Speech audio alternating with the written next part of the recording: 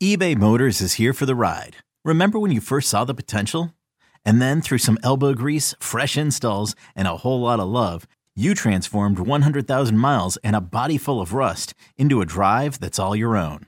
Look to your left. Look to your right. It's official. No one's got a ride like this. There's nothing else that sounds like, feels like, or looks like the set of wheels in your garage. With over 122 million parts, you can make sure your number one ride or die stays running smoothly. So there's no limit to how far you can take it. Brake kits, turbochargers, engines, exhaust kits, roof racks, LED headlights, bumpers, whatever your baby needs, eBay Motors has it. And with eBay Guaranteed Fit, it's guaranteed to fit your ride the first time, every time, or your money back. Plus at these prices, well, you're burning rubber, not cash.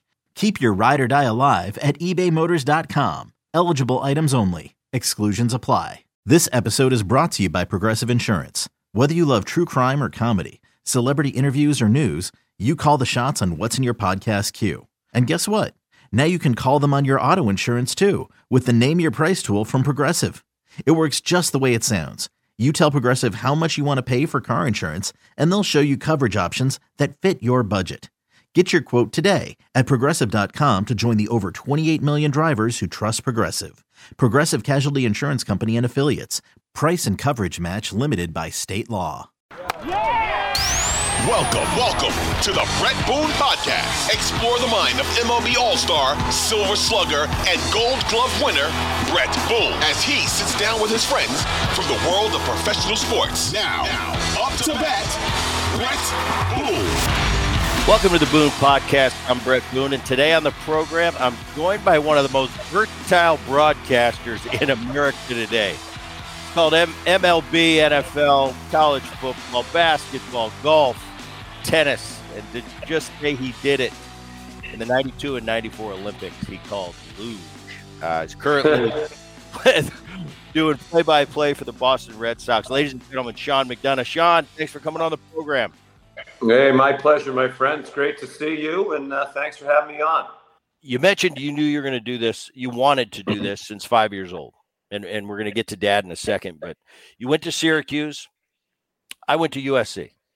I went to USC not to study. I went to USC, and I went to my counselor, and I said, what do I need to take, and what do I need to have to stay eligible to be on the field, because I'm here to play baseball and I'm going to go play in the big leagues for 15 years, and that's just the way it's going to be. That was truly how I thought, Sean.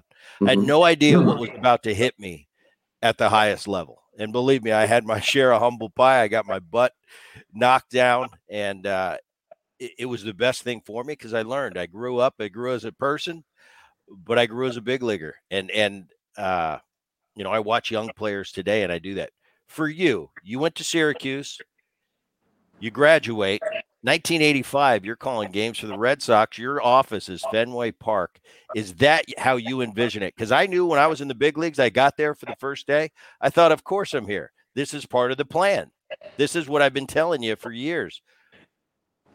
Naive, but it was really how my brain thought.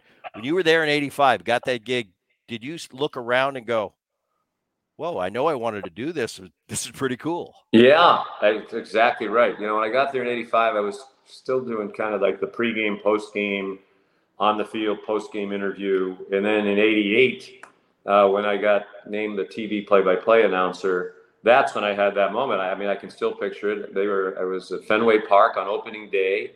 They have all the bunting and all the stuff that comes with opening day. They were playing the Detroit Tigers when they had Alan Trammell and those guys. And I remember sitting in the broadcast booth. This is something I've been dreaming of since I was 5 or 6 years old. When like you, my dad was a sports writer. You grew up around it. I'm sure that's why you wanted to be a major league player, because you grew up around it. I grew up around it, knew I was never going to be good enough to be a major league player. So, this was an opportunity. And I used to sit in the back of the broadcast booth at spring training when my dad would take us down to Winter Haven, Florida, where the Red Sox trained at the time. And Ned Martin and Ken Coleman and the guys who were the announcers then, who were still announcing when I got to the Red Sox TV booth. They were nice enough to let me sit in the back of the booth and watch. And I remember thinking then, I want to do this. So when I got to opening day in 1988, literally, I was almost paralyzed for a couple of minutes thinking, like, I actually have this job. So, it was a dream come true. It's really all that I wanted to do when I was a kid. And that kind of gave me the opportunity to do all these things on the network level. I was really lucky. So much of it is just good fortune, right? ESPN's in Bristol, Connecticut. ESPN was kind of just, it had only been around a little bit when I started doing the Red Sox games. Well, the Red Sox games, because Connecticut's in New England, are on in Connecticut. So the people at ESPN would come home and watch the Red Sox game, and apparently a couple of them thought, he's pretty good. So that's how I got into ESPN. If I was doing the Minnesota Twins games, those people probably wouldn't have seen me, and maybe I never would have had the opportunity at ESPN. So a lot of it is just the right place at the right time. How was that growing up? Your dad, Will McDonough, famous Boston Globe sports writer. He did on-air football at NBC and CBS. Your dad and Peter Gammons kind of were they the original? They were the first sports writer to men. They were, and it was by accident, really. My dad didn't have any interest in being a TV person, and then Brent Musburger on the old NFL Today, and Ted Shaker, who was the executive producer of CBS Sports, they invited my dad on to be a guest down in New York on a Sunday about, I don't remember what the topic was, but Brent told me the story that my dad was sitting there and, he was giving them all this other information about, by the way, that quarterback's not going to play today. He's hurt, blah, blah, blah.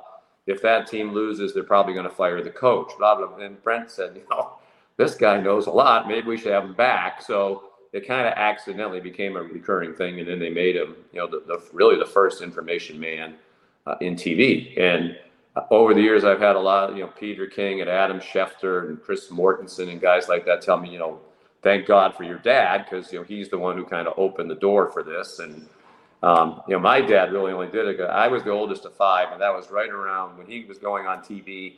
I was in high school, and, the first of five were about to go to college. So sports writers didn't make a lot back then. So he was very open about saying, I'm just doing this for the money. I have no ego about thinking I'm good on TV. I really don't want to be on TV. It's nothing I ever really aspired for. It happened by accident. But, he opened the door for a lot of people. And he was just a great guy. That's the thing I'm proudest of. My dad's been gone for 20 years now. And every single day I go somewhere and someone comes up and tells me a story about they ran into my dad. They played golf with my dad and how nice he was. And some random act of kindness that he did for somebody, which I heard a lot of those stories after he died. So it's a really cool thing to be able to say your dad is, the finest man that you've ever known. And my dad was. That's pretty cool. Yeah, I remember teasing, we had Gammons on the program and teasing him. I said, Peter, you don't strike me as the guy that just goes from sports writer to throw you in the chair and you got to put some makeup on. Now you got to go on TV. And he was laughing about that. But it really was. Your dad and Peter were kind of pioneers from the sports writer turned TV personality, entertainer. And Peter King said that to me. He said, if they tried it with your dad, it didn't work. Like he wasn't good at it. They might have said, we tried that. It didn't work. Not a good idea. And who knows, maybe that whole concept would have gone away. So I think the fact that my dad, guys like Peter, who were there at the beginning too, were good at it, brought something to the table. And now, as you know, gave everybody else a chance. These guys make a ton of money. Yeah. Shefty, Woj on our basketball coverage.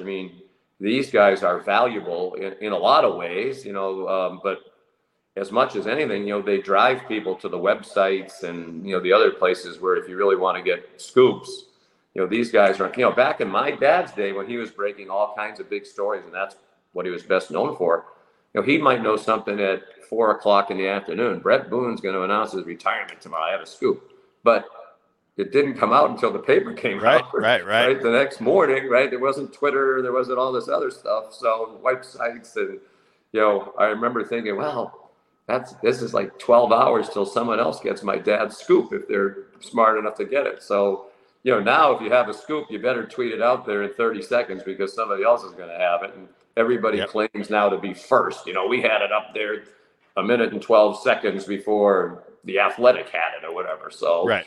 And now everybody has to attribute, on the bottom line or whatever. Right. They give originally credit. Reported by The Athletic, it's kind of silly, but it's the world we live in. When we talk about family, and it's cool hearing you talk about your dad like that, because, my family, I'm very close with all of them. Gramps passed away almost 20 years ago. Big part of my life. Yeah. And I still, to this day, I'll see an older gentleman in the game of baseball, and they'll, "Oh, your grandpa, man." And I said, "I know. I got to spend 34 years with him." So I feel fortunate now looking back on those times. But I remember coming up, college, minor leagues. And I just did an interview about this recently, and they talked about, because I'm 54 years old now, being a third generation, that's just part of my life. And till the day I die, they're going to ask me, what is it like? And I understand that, and I've accepted it. When I was a kid, I thought it was cool. I was very proud of my father. I was very proud of my grandfather. But when I was trying to make it, I kind of started to resent it. To a point, I'd be in AAA and hitting 330, and I go to a new city, and the first question is, "Well, do you feel a lot of pressure to be the first third generation?" And after a while, I said, "I'm hitting 330.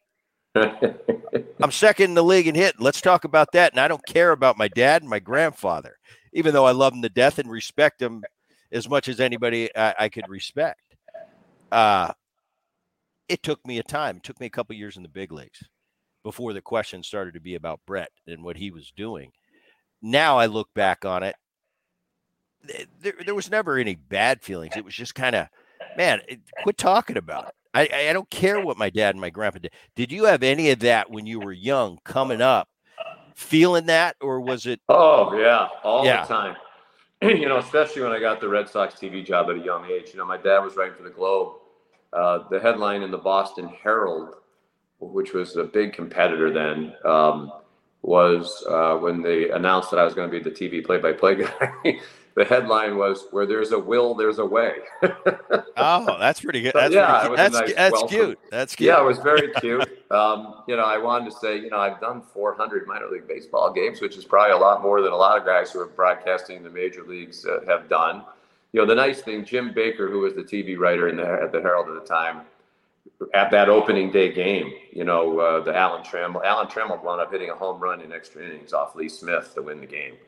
And I actually learned you're always learning, right? And I remember being in the post office, it might have been the next day, and a guy recognized me. He said, "Are you the McDonough guy who did the game yesterday?" I said, "Yes." He said, "You did a good job." He said, "But you were too excited when the other team hit the home run to take the lead in the 10th inning." And it was a good, you're on the local broadcast. I mean, obviously It's a big play. You want to give it, its proper due, but you don't really have to get super excited when it's the other team. And that was a really, that has obviously is still stuck with me all these years later. So yeah, I used to get that a lot. He only got that job because of his dad or whatever.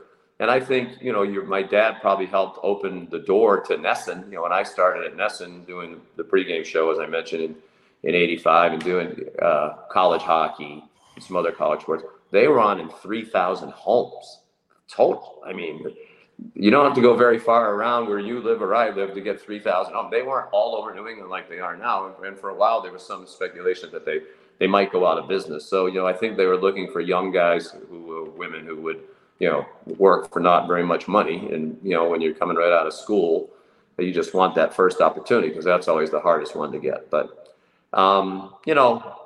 hopefully now, people think I've made my way on my own or not. I think Joe Buck. I think you might have. I think Joe Buck's one of the great broadcasters of all time. Obviously Jack, helped him along the way. We mentioned Todd Blackledge earlier. He's working with Noah Eagle now, is Ian Eagle's son. Ian's one of the greats in our business and a great guy. Noah, I think, is 25 years old. He's terrific. He's worthy of the opportunity. Maybe being Ian's son helped him get there faster or whatever. But, these people don't want to, Dan Berkery, who hired me to do the Red Sox games when I was 25, he said to me, "I almost didn't hire you because," he said, "I don't really know your dad very well. He's certainly not my buddy or anything. And this is the most important thing on our station. It's Red Sox baseball is the highest rated programming. It's the biggest revenue generator. We pay a lot of money in the rights fees. I don't care whose kid you are.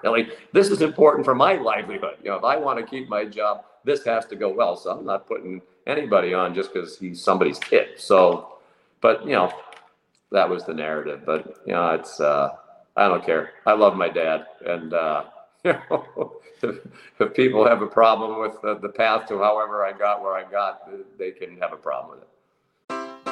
Take your business further with the smart and flexible American Express Business Gold Card.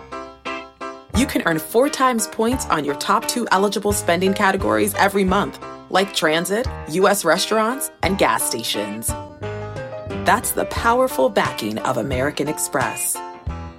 4 times points on up to $150,000 in purchases per year. Terms apply. Learn more at americanexpress.com/businessgoldcard. A few times especially in my professional career, Dad would come in and give me some advice. He was right every time. I count it. It's like 4 times he gave me at forks in the road, you know, during my career. He gave me advice. I took 3 of them. I didn't take 1. He was right all 4 times. Biggest piece of advice Will McDonough gave you as your father? Oh boy. I think, you know, there's so much of it, you know, in the professional aspect of it and in real life. I think the most important thing is, because he was this way. I mean, he was the most true to himself person, right? He wrote the way he thought he should write. He didn't care if he ruffled feathers, but he always wanted to try to be fair. Always worked super hard. I mean, I think the hard work and preparation part is, you know, he got all these scoops because he worked really hard at it, and he cultivated relationships. He used to say, you know, like, it's okay if you're going to say something critical, but, you know, you should say why. You shouldn't just be a bomb tosser. You know, you shouldn't say, you know, this guy stinks. You know, and I would never say that anyway, you know, but I think if you're doing the game and it's obvious the fly ball should have been caught and it wasn't, you know, it doesn't do your own credibility any good, and it certainly doesn't serve the viewer. So, oh, you know, that was really a tough play. When everybody watching is like, no, it wasn't. You lose credibility. Yeah, you lose your credibility. And as a matter of fact, the beginning years when the Yawkey Foundation, Mrs. Yawkey owned the team and John Harrington was running the team, people would say to me, do they have a problem with your candor? You know, and I said, no, they don't. And John Harrington said this to me himself. He said, because now when you say something, you know, maybe we're taking a lot of grief from people about something and you defend us, it has credibility because people know you're not afraid to say, well, they kind of messed up. That was a bad trade or whatever. They shouldn't have fired the manager or whatever. So, you know, I think smart ownership groups realize that, you know, if your announcers are allowed to be honest, it really helps you. Unfortunately, not every ownership group in sports understands that. And there have been plenty of people who have been moved along because perhaps they were a little too candid. So, yeah, it's part of it. But, you know, my dad gave me so much great advice, really, as I said, about, you know, professional life, but also just how to conduct yourself, you know, try to be nice to people. My dad used to say, I guess we're on a podcast that we can say this. My dad used to say, it's the easiest thing in the world to be nice. It takes energy to be a prick. Yeah. No, it's true. Yeah. And he's right, you know, so it's words to live by. Everybody assumes that my life was full of tutelage from my dad on how to hit and he didn't teach me one thing about baseball. That was self-taught. That was repetition. What he taught me was how to be a pro when I got there and how to carry myself. That's the one thing as a little kid. You know, I saw a lot as a little kid. I grew up in clubhouses. And I look back and I go, man, Dad was a pro, you know? And those are the things that help you not only as in your profession, but in life to be a man. And right. Some of the greatest advice isn't, hey, Brett, you know, in that 1-2 count, what are you thinking? Yeah, that's elementary stuff. We all can break that down. But it was the times where I got sent to the minor leagues early and I'm bitching and moaning and my dad's on the other end, just retired from baseball going, are you done? I go, what are you talking about? They're not treating me well, Dad. He goes, well, as soon as you figure that you figure it out that life ain't fair, you're going to be a lot better off, buddy. All you can control is what you can control. So whether you should be sent down right now for the 3rd time in your rookie year, it doesn't matter what you think. What matters is what you do about it. So I'd suggest going down and knocking the shit out of the baseball Right. and make them call you back up.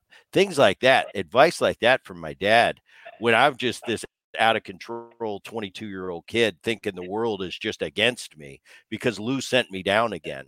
And my dad being that calm voice to say, okay, are you done being a baby? Okay. Who cares? Now, if you yell loud enough, are they going to unsend you down, Brett? And I'd say, no. I remember on draft day, I was a 5th round pick, and a bitch, how dare they draft me in the 5th round? I'm a 1st round pick. Are you done, Brett? You think they're going to redo the draft and draft you in the 1st round now because you're not happy? So, there are teams that wish they took you in the 1st round. Yeah, but those are the things. And when you mentioned your dad and telling him the real life stories and that advice, it hits home with me because it wasn't about on the field stuff. It was about life stuff. And that's and I'm sure you talked about it, being asked about it when you were on your way up and even after you arrived.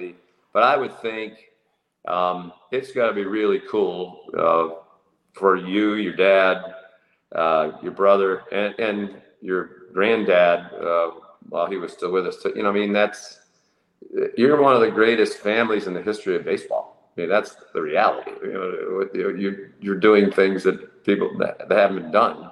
And you didn't just make it. You were all performers at a high level. So I would have to think that's something that is really cool about your life experience. It is cool. And I look at it and to know the way they were all held and are held in high esteem. I've heard a lot of stories about your grandfather, who I never really had the pleasure of knowing. I know your dad. As I said, your brother's a dear friend. I know you. It's it'd be one great. One thing if you all had made it, but you weren't held in the regard that you are. To be able to know that people think the world of your brother, your dad, your grandfather, you. That's gonna, I think, be the best part of the whole thing. We talk about my dad. My goal every day. I have one of my dad's baseball cards, and when I go to do a game, I put it right on the monitor in front of me, so that from time to time I'm looking at him, because the thing I want more than anything in my life is to make him proud. Still, he's up there watching, and then you start to feel like, oh, I'm about to say something that's stupid or schmucky or whatever.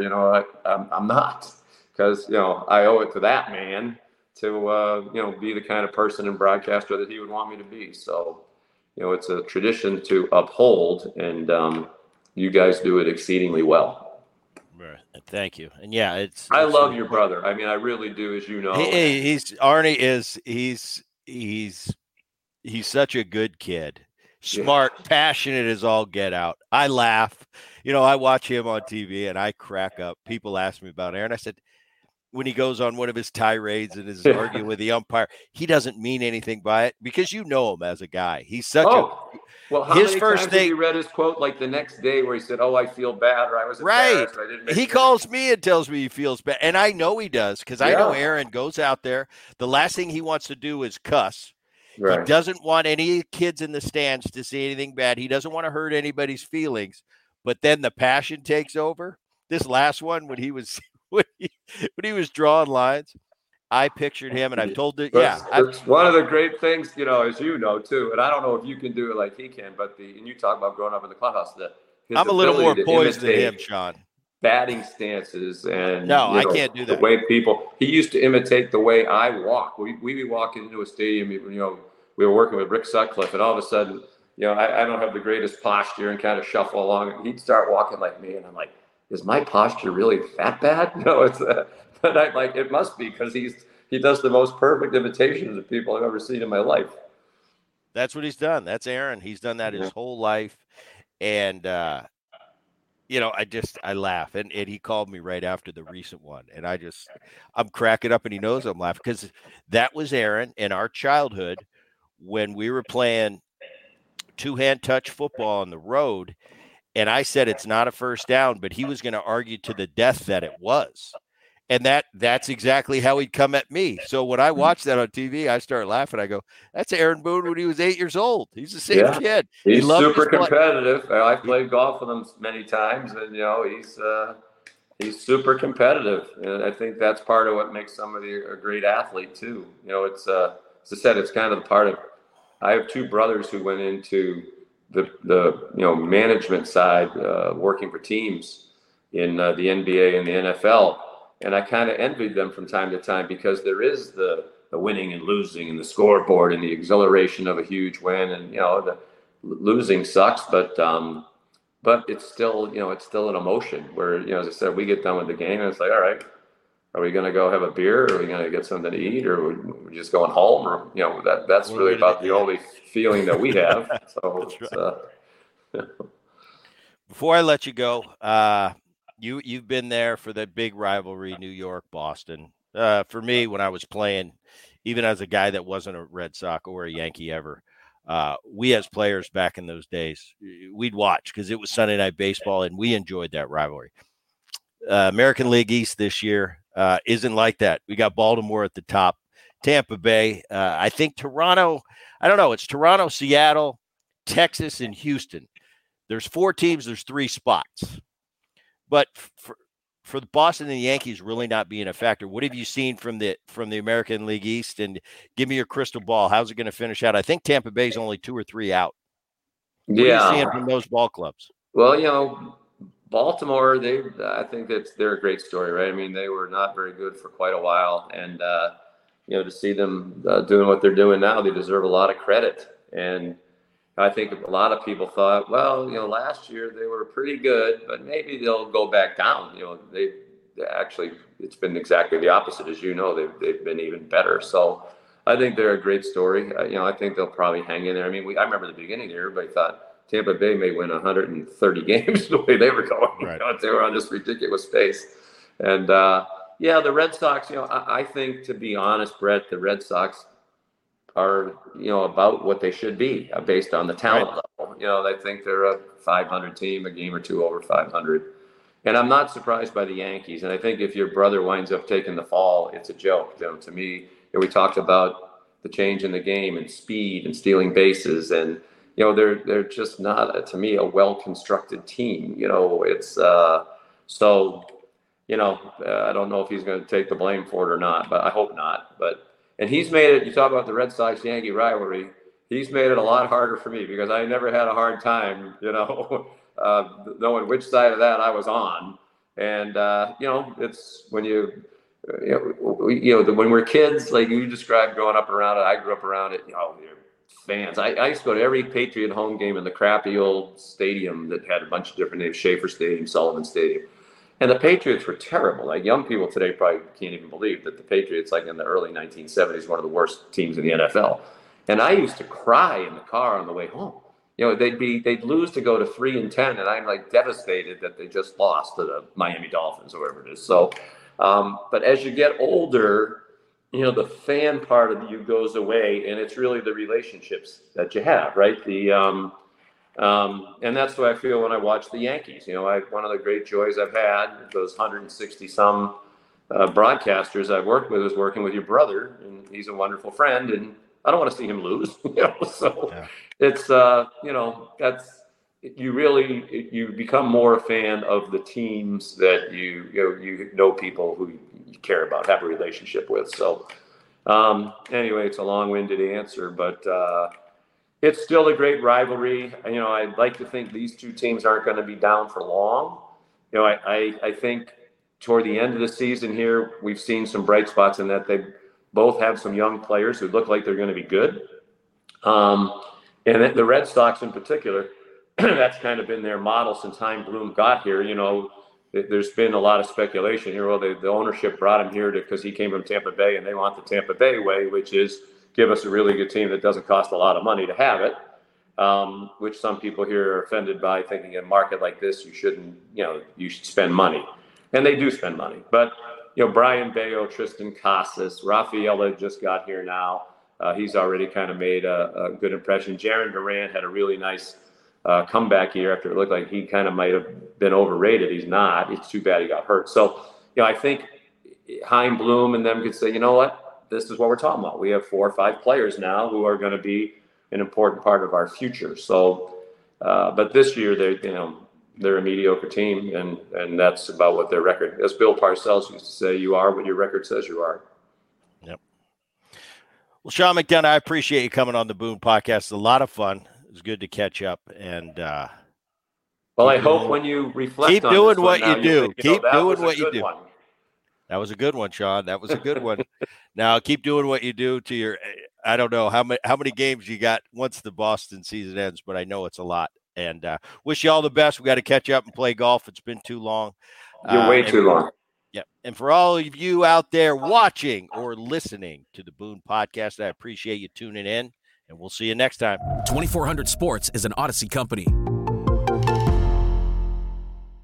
Hey, Rob Bradford here. You guys know I'm always up for a good MVP story, and one of the best stories is Wasabi Technology. Wasabi is the world's hottest cloud storage company, and it's become the go-to provider for professional and collegiate sports teams, including 20 Major League Baseball teams like the Red Sox and NHL teams like the Bruins and Vancouver Canucks. Even the Liverpool Football Club is getting in on the Wasabi action. So, why is Wasabi the MVP? Well, Wasabi was purpose-built to free businesses from skyrocketing storage costs and unpredictable transaction fees that the Amazons of the world are charging. In fact, Wasabi is up to 80% less than those hyperscalers and doesn't charge a cent for businesses to access their data. From Wasabi's AI-enabled intelligent media storage, Wasabi Air, to the industry's only cloud storage service with triple protection against cyber criminals, data deletion, and ransomware, Wasabi's taken the lead in driving innovation in data storage and helping sports teams